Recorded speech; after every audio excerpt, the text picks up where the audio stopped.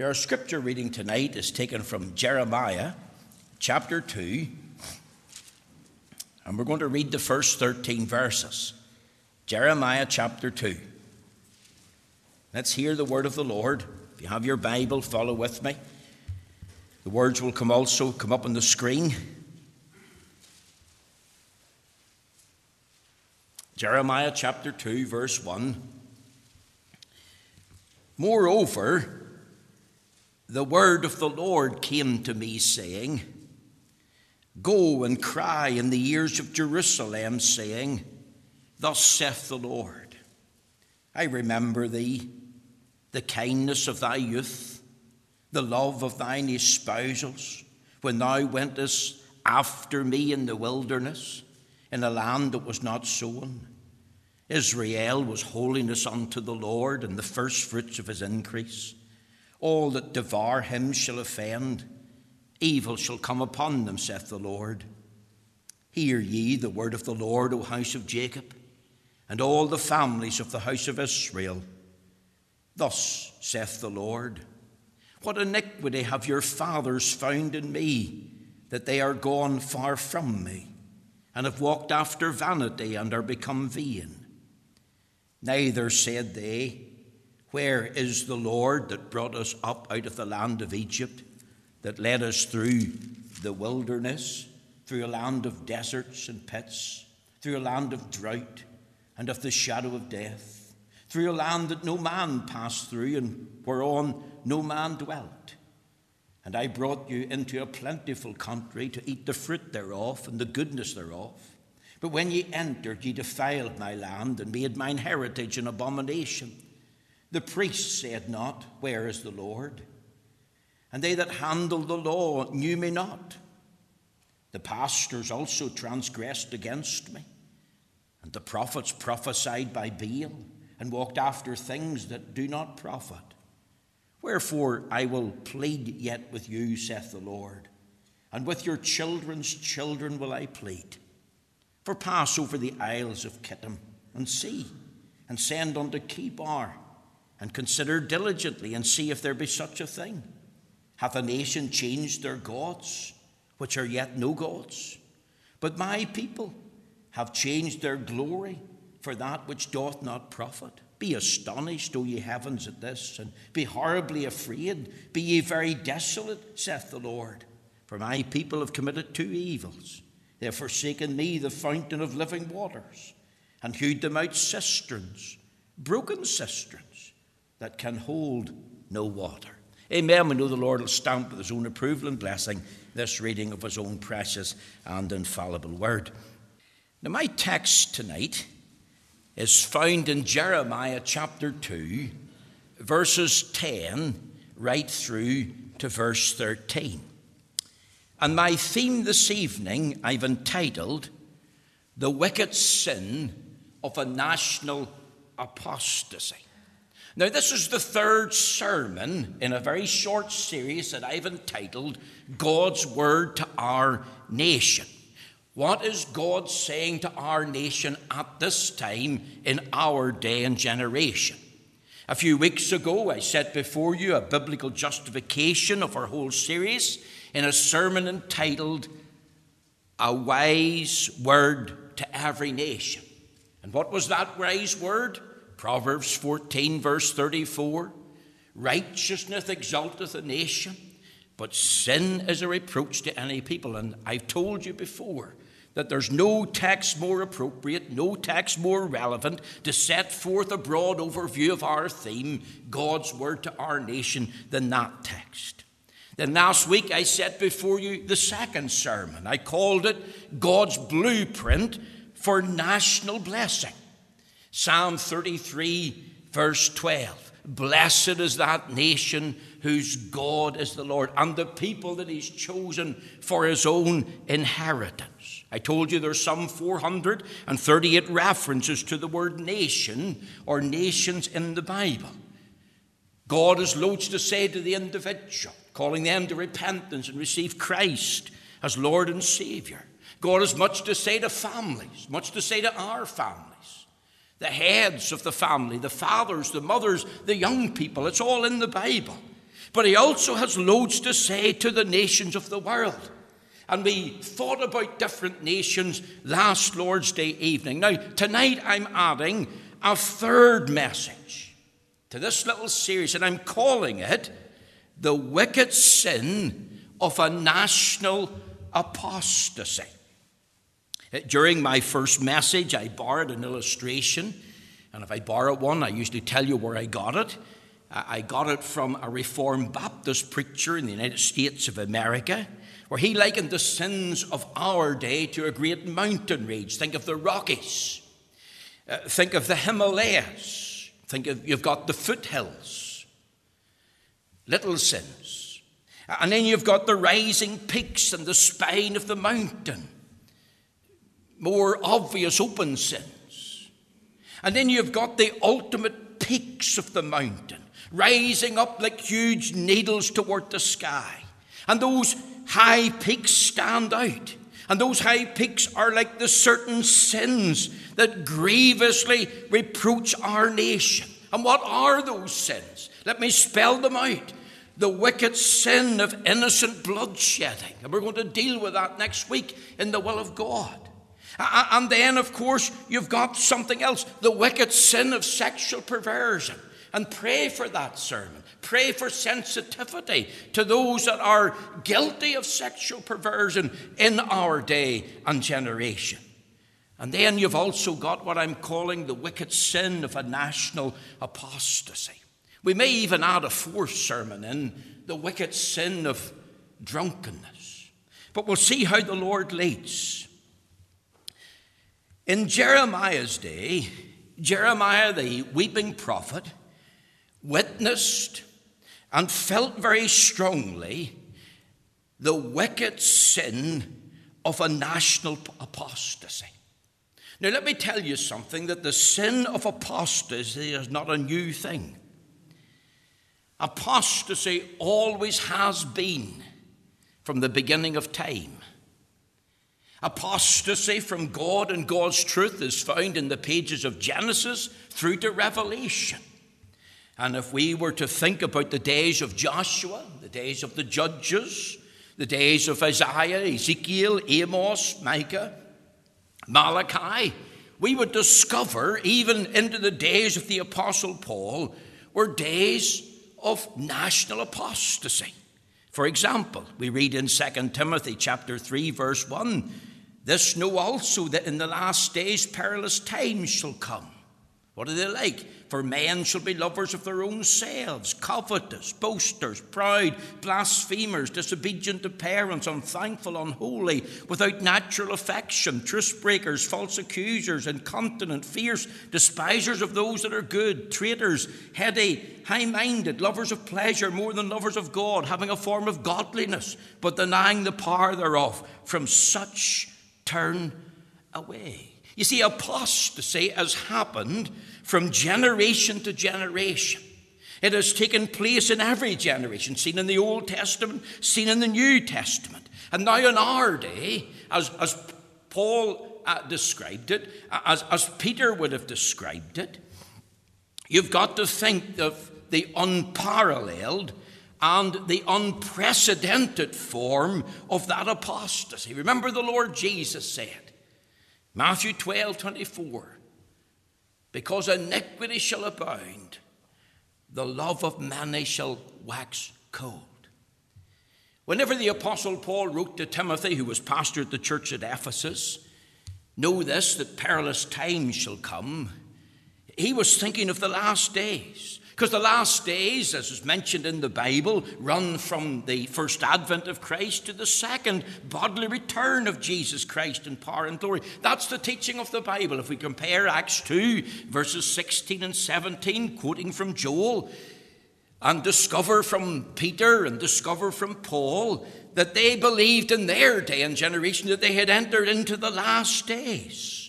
And Paul even signifies what was to happen in the last days. He said, "Let no man deceive you by any means, for that day shall not come, except there come a falling away first, and that the man of sin be revealed, the son of perdition." A falling away first. That happened in Paul's day. There was a great departure from the true and the living God, from the faith that was once delivered unto the saints. And now it's being intensified. Now it's being magnified into a fuller, dangerous development of it. Now, as you think through this message with me, I want you to think of 4 things tonight. I want you to think, first of all, of the definition of a national apostasy. Look at Jeremiah chapter 2 and in the verse 13. He says, "For my people have committed 2 evils. They have forsaken me, the fountain of living waters, and hewed them out cisterns, broken cisterns, that can hold no water." Now think of the words, "My people have forsaken me." What is apostasy? It is a great falling away from God and from God's truth. It's the wholesale rejection of the Lord. It's a wholesale repudiation of God and His truth. A repudiation of God's word, of His day, of His love, of His grace, of His Son, of His gospel, of His way of salvation. You see, it's a spiritual turning away from spiritual light to spiritual darkness. It's a forsaking not only of the general revelation of God as seen in the light of nature, but also a forsaking of that spiritual revelation of God as found in the pages of the Holy Scripture. The Bible teaches us that when men don't like to retain God in knowledge, not only do they turn away from Him and turn their back on Him as the living and the true God and His Son Jesus Christ, but in turning from God, they turn to worship false gods which are not God. So apostasy is really turning from God and His law to a false God and in a spirit of lawlessness. And if you look at Romans chapter 1 for a moment, which is a very good chapter to read. Romans chapter 1, we read there in verse 21 these words, "Because that when they knew God, they glorified Him not as God, neither were thankful, but became vain in their imaginations, and their foolish heart was darkened. Professing themselves to be wise, they became fools, and changed the glory of the uncorruptible God into an image made like to corruptible man, and to birds, and to 4-footed beasts, and creeping things. Wherefore God also gave them up to uncleanness." In other words, the Lord judicially gave men up to fulfill the very lusts of their heart. See, where there's a forsaking of God and a departure from Him and His word, such a rejection leads to the recourse of perverted worship. It leads to falsehood. It leads to idolatry. It leads to loose moral living.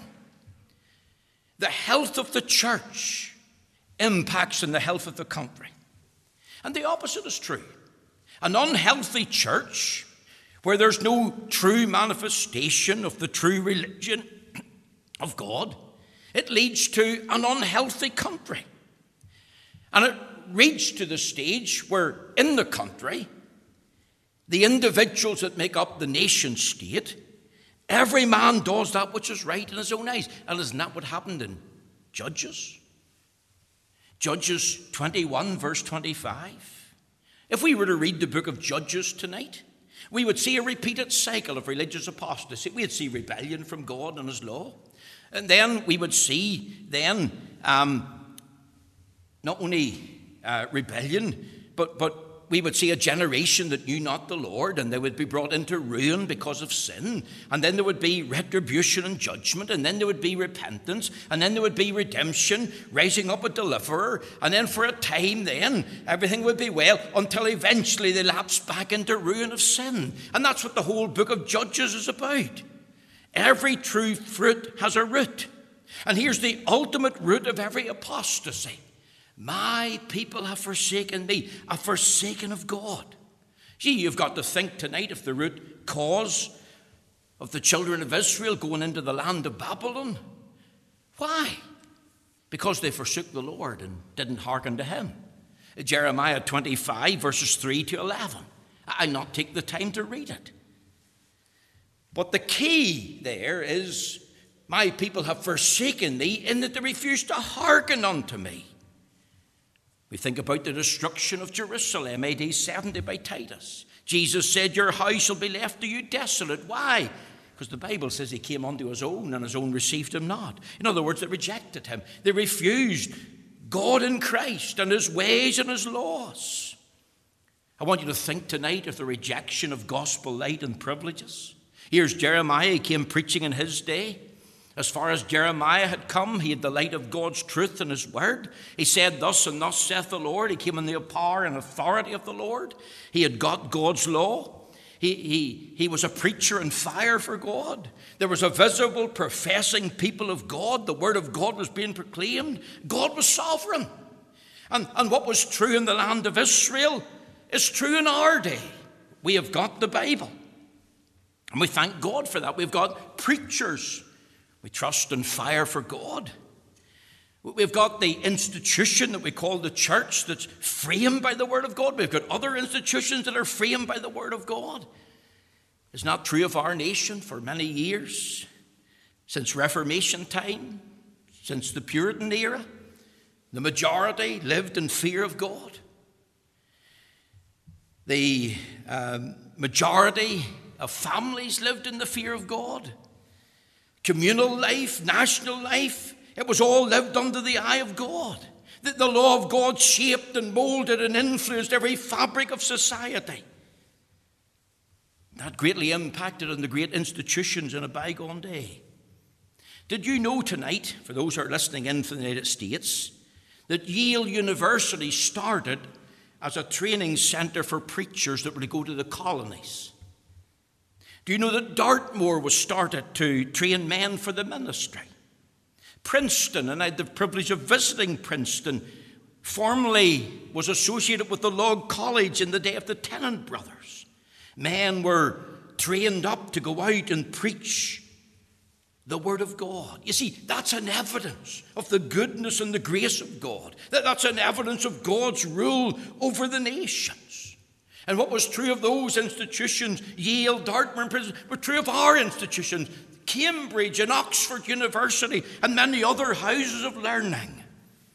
And yet now, in the United Kingdom, as well as in the US, we're living in an aggressively godless nation.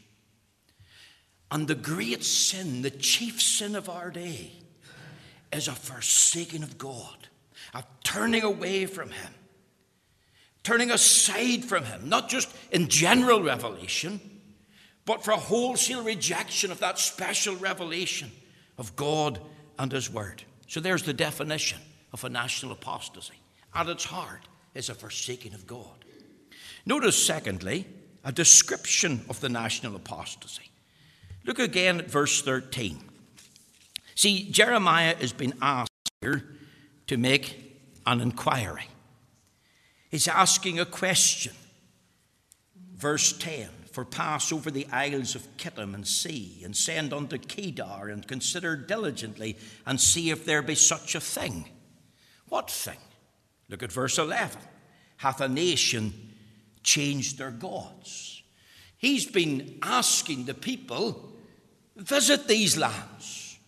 Go to the isles, go to Kittim and see if those nations have changed their God. The question has to do with worship. Hath a nation changed their gods, which are not gods? You've got to think of Babylon, think of Egypt, Assyria, Medes and Persians, think of the Romans. And then he adds this, but my people have changed their glory for that which doth not profit. Be astonished, O ye heavens, at this, and be horribly afraid. Be ye very desolate, saith the Lord, for my people have committed two evils. They have forsaken me, the fountain of living water. That's the first evil. Secondly, and hewed them out cisterns, broken cisterns that can hold no water. Think of this illustration. Imagine a man has a lovely garden. And in that garden is a lovely, bubbling spring of clean, pure water. And it bubbles up every day. and you can fill your water bottle and you can drink. That water's great to drink, no impurities. Maybe even friends and neighbours come. It's the talk of the town. Oh, he's got the best water in the village or in the town, and people come with their water bottles and fill them up. It's a fountain of living water. Now imagine that man. He gets a stone slab and he covers the mouth of the spring. And then, let's say he does something else. He gets 2 or 3 barrelfuls of concrete and he pours it over the top. And he's stopping the spring. It's not flowing now. It's been blocked up. And then the man, to our amazement, he gets a stone boulder, or a number of them. He gets a hammer and chisel and begins to chip away at the boulder, and he's making a little hollowed out bit in the boulder, say the size of your hand. You come along and you say to him with the hammer and chisel, as you hear him making a noise, "What are you doing?" And he says to you, "Oh, I'm making a cistern." "What for?" "Oh, I want to catch the rainwater because I want to drink it." And as he chisels away, as he chips away, the boulder internally cracks. A fissure opens up. And even though it rains and that little hollowed out place holds a little bit of water for a time, it doesn't really hold water, for it leaks out, it seeps away. It's a broken cistern. And not only does this man does this once, but he tries the same things all the time. He's a number of broken cisterns in his garden. Notice that it's in the plural. Now think of that man. What sort of a man is he? If I asked the children, the boys and the girls, they would say, "I don't think the lift goes all the way to the top." And they'd be 100% right. Why forsake a fountain of living water for a cracked cistern that holds no water? It's absolute madness. It's folly. And God is saying, my people have forsaken me, the fountain of living water. All I am is all that they need. All that we need for our body, our mind, our soul, our strength. He is all we need. Then why forsake him? How could we? And here's the answer. The heart is deceitful and above all things desperately wicked. Who can know it?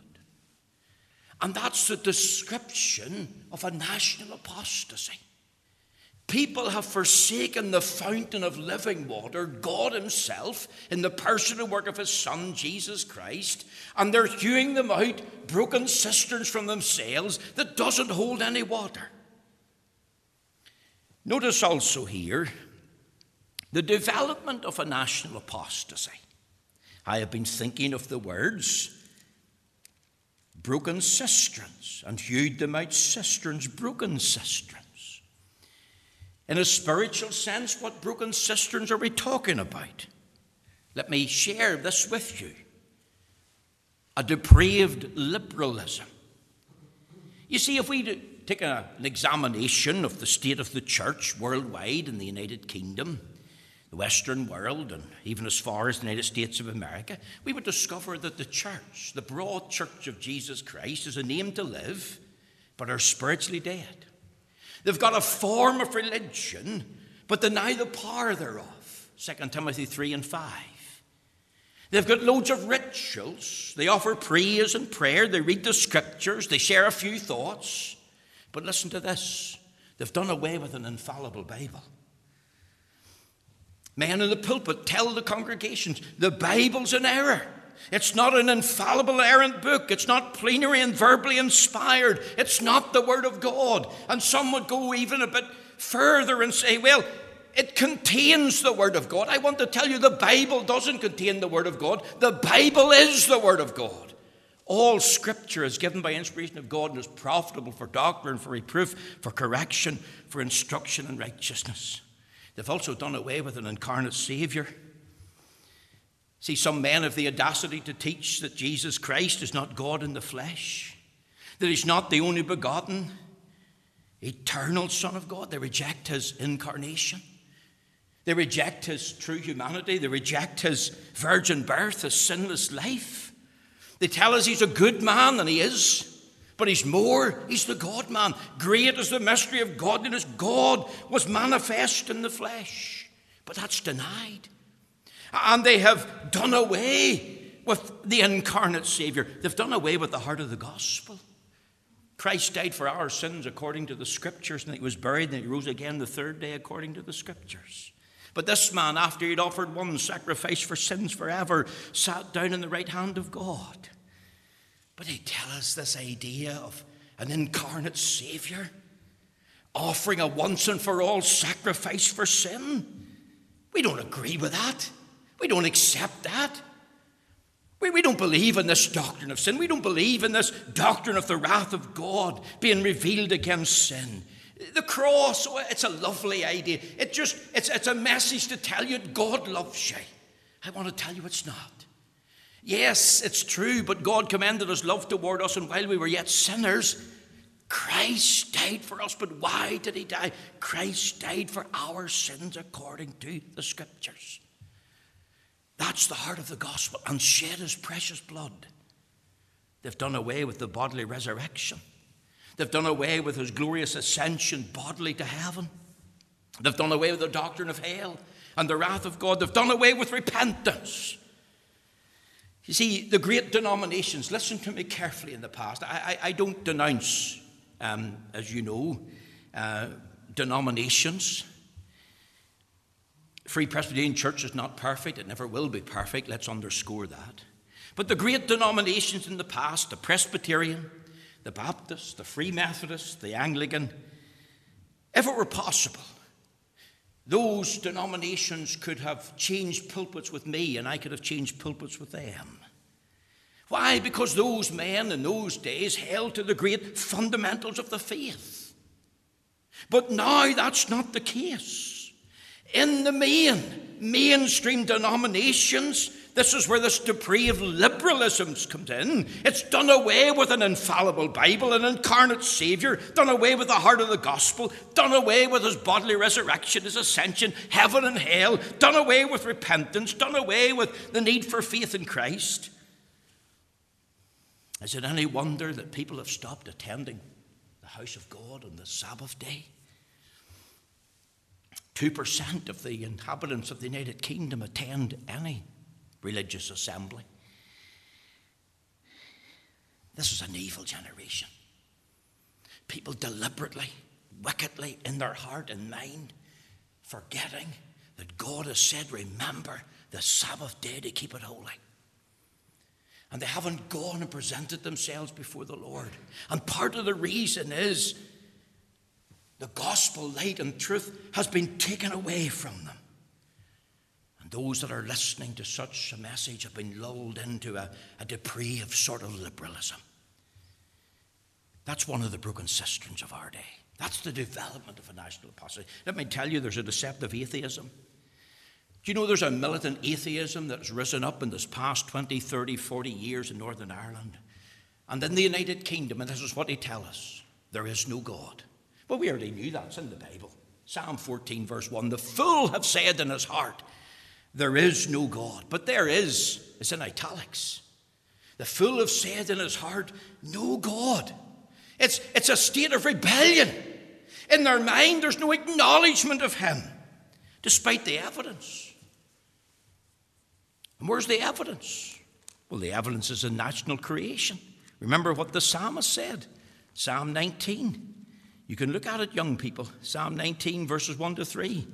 This is what the psalmist said. The heavens declare the glory of God, and the firmament showeth his handiwork. Day unto day uttereth speech, and night unto night showeth knowledge. There is no speech nor language where their voice is not heard. Every created thing testifies to the majesty and the glory and the power and the eternal Godhood of our God. Romans 1, verse 20. The natural world testifies there is a God. And yet there's no acknowledgement of God in the national order. There's no acknowledgement of God in relation to special revelation. This is what the Bible says. The law of the Lord is perfect, converting the soul. The testimony of the Lord is sure, making wise the simple. Special revelation is rejected.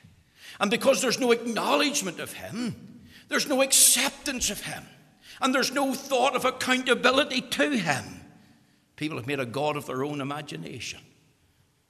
Here's this depraved atheism. Could I tell you something else? Here's another system, a determinate humanism. What is humanism? We hear a lot about it today. Well, it's a modern, non-God, non-supernatural movement. That's to put it simply, isn't it? We can understand that. It's a non-God, non-supernatural movement. It means that man's his own God. He's capable of self-fulfillment, capable of self-knowledge. Who am I? Why am I here? Whose world is this? What is right and wrong? What's the meaning of life? All I need to know is found in me, in my mind. I'm the center of all reality. So you've got man's plans and man's purposes and man's accomplishments, man's aims, man's ambition. Man's at the center. See, apart from God, because he doesn't acknowledge God. He doesn't accept God. He's not accountable to God, at least he thinks. He's made himself a God. He's deified himself. So he determines what's right and wrong. He determines things about himself. Now, he hasn't got a true knowledge of self. He hasn't got a true knowledge of right and wrong. He hasn't got a true knowledge of the character of God or the moral law of God. He thinks he has, but he hasn't. That's what we call a determinate humanism. And that's one of the driving forces that's leading to this national apostasy in our day. Let me tell you something else quickly. There's a debasing idolatry, the worship of false gods, the flourishment of false cults and false religion. Why is it flourishing? Because the sinful heart of man gravitates towards such a behavior and such a lifestyle.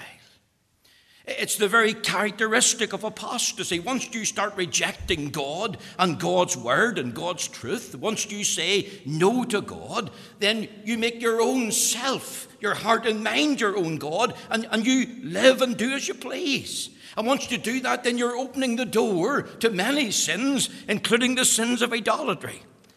Isn't that what we thought about in Timothy? This know also that in the last days perilous times shall come. What are they like? Let me read it again. For men shall be lovers of their own selves, covetous, boasters, proud, blasphemers, disobedient to parents, unthankful, unholy, without natural affection, truce breakers, false accusers, incontinent, fierce, despisers of those that are good, traitors, heady, high-minded, lovers of pleasure, more than lovers of God, having a form of godliness, but denying the power thereof. From such turn away. See, Paul told us that except there come a falling away first, the man of sin wouldn't be revealed. And that's why that falling away from God and his truth is manifesting itself, intensifying itself. In a true sense, it's a fulfillment of prophecy. Notice also here there's a demonic astrology. If we were to turn over there to Deuteronomy chapter 18, verses 9 to 13, we read this. When thou art come into the land which the Lord thy God giveth thee, thou shalt not learn to do after the abominations of those nations. There shall not be found among you any one that maketh his son or his daughter to pass through the fire, so there's no human sacrifices, or that uses divination, or an observer of times, or an enchanter, or a witch, or a charmer, or a consulter, with familiar spirits, or a wizard, or a necromancer. For all that do these things are an abomination unto the Lord, and because these abominations the Lord thy God doth drive them out from before thee. Well, why did God drive the Canaanites in the land of promise before the children of Israel entered in? Here's the key reason. They had a love for and lived for a demonic astrology. They were worshippers of the sun, the moon, the stars. I don't know about you, I don't buy the national newspapers, but those that do tell me that every day in the national newspapers there's a column with your star sign on it. And you can read the stars and get information about yourself and what's going to happen that day, not the scriptures. You know, when I was a boy, boys and girls going to school many, many years ago, here's was something that was interesting. I remember a day in the classroom and there was a girl crying. She was bawling her eyes out. I'm trying to remember her name. It'll come to me eventually. Getting old. But she was crying. And I remember saying to one of the boys, what's she greeting about? But that's the way we talked then, you know. What's she greeting about? And the answer came that she was crying because the star sign that day said that she was going to struggle in an assignment. And she thought it had to do with her maths exam. And she thought she was going to fail. And her dad and mum would get angry with her. I can remember being in Scotland many years ago, over 30 in fact, and seeing a sign on the door in Princes Street in Scotland that was known as the Synagogue of Satan. There was no name up, but there was a special emblem or sign in that door that said what it is. In other words, behind this door, the worship of Satan is going on. And if that's what was happening back then, how much more is it not happening now in our day and in our generation? So here's the development of a national apostasy: a depraved liberalism, a deceptive atheism, a determinate humanism, a debasing idolatry, a demonic astrology. These were the broken cisterns that Israel turned to because they forsook the living water. One final thing, and our time is gone: the desolation of apostasy. Look with me at chapter 2, verse 12 as we finish. Be astonished, O ye heavens, at this, and be ye horribly afraid. Be ye very desolate, saith the Lord. See, once you turn away from the Lord individually, that will impact in your family, but that will impact in the life of the nation. Remember, Paul has already said to Timothy, whom he's left to pastor the church at Ephesus, this know also that in the last days perilous times shall come. The word perilous means difficult times, grievous times. It was addressed to God's people. You see, a national apostasy grieves the soul of the godly. They think of this corrupt behavior, this forsaking of the Lord, and what it leads to, this list and catalogue of sins that manifest what society is becoming like. These verses that I've read from 2 Timothy reveal a moral decline, a departure from the Lord, a forsaking of Him, and it leads to such a corrupt, wicked lifestyle. And the danger is this. And Jeremiah, he cries out to the heavens, and he asks the heavens to bear witness. And listen to what he said again. Be astonished, O ye heavens, at this, and be horribly afraid. Be ye very desolate, saith the Lord. Why? Because the danger is we're being conditioned by it all. And what is happening today? There's a lot of conditioning impacting and affecting the life of the church. And is it not true, as I finish, that there's been a decline, congregation after congregation? There's been a flood of decline. There's the lack of the godly man and the lack of the godly woman. And Paul was told there Timothy was told through Paul in 2 Timothy 3 and verse 13, but evil men and seducers shall wax worse and worse, deceiving and being deceived. And what's the answer? But continue thou in the things which thou hast learned and hast been assured of, knowing of whom thou hast learnt them. See, the word wax worse, it means cutting a track. Think of cutting a track through the rainforest. Such a departure from God means that these men are not going to stop, that they're going to carry on doing what they're doing. We live in a day when there's no repentance. There's no returning to God. Do we not need another Jonah in our day? Going to Nineveh, yet 40 days and Nineveh shall be destroyed. Many were saved in Nineveh. Sin was checked in that day from the king to the pauper. 3 generations were saved. Think of John the Baptist in an evil and wicked generation standing to say, thus and thus saith the Lord. Paul said to Timothy, yea, and all that will live godly in Christ Jesus shall suffer persecution. And despite the persecution, despite the opposition, you and I must cry to God. You and I must continue in the things that we have learned.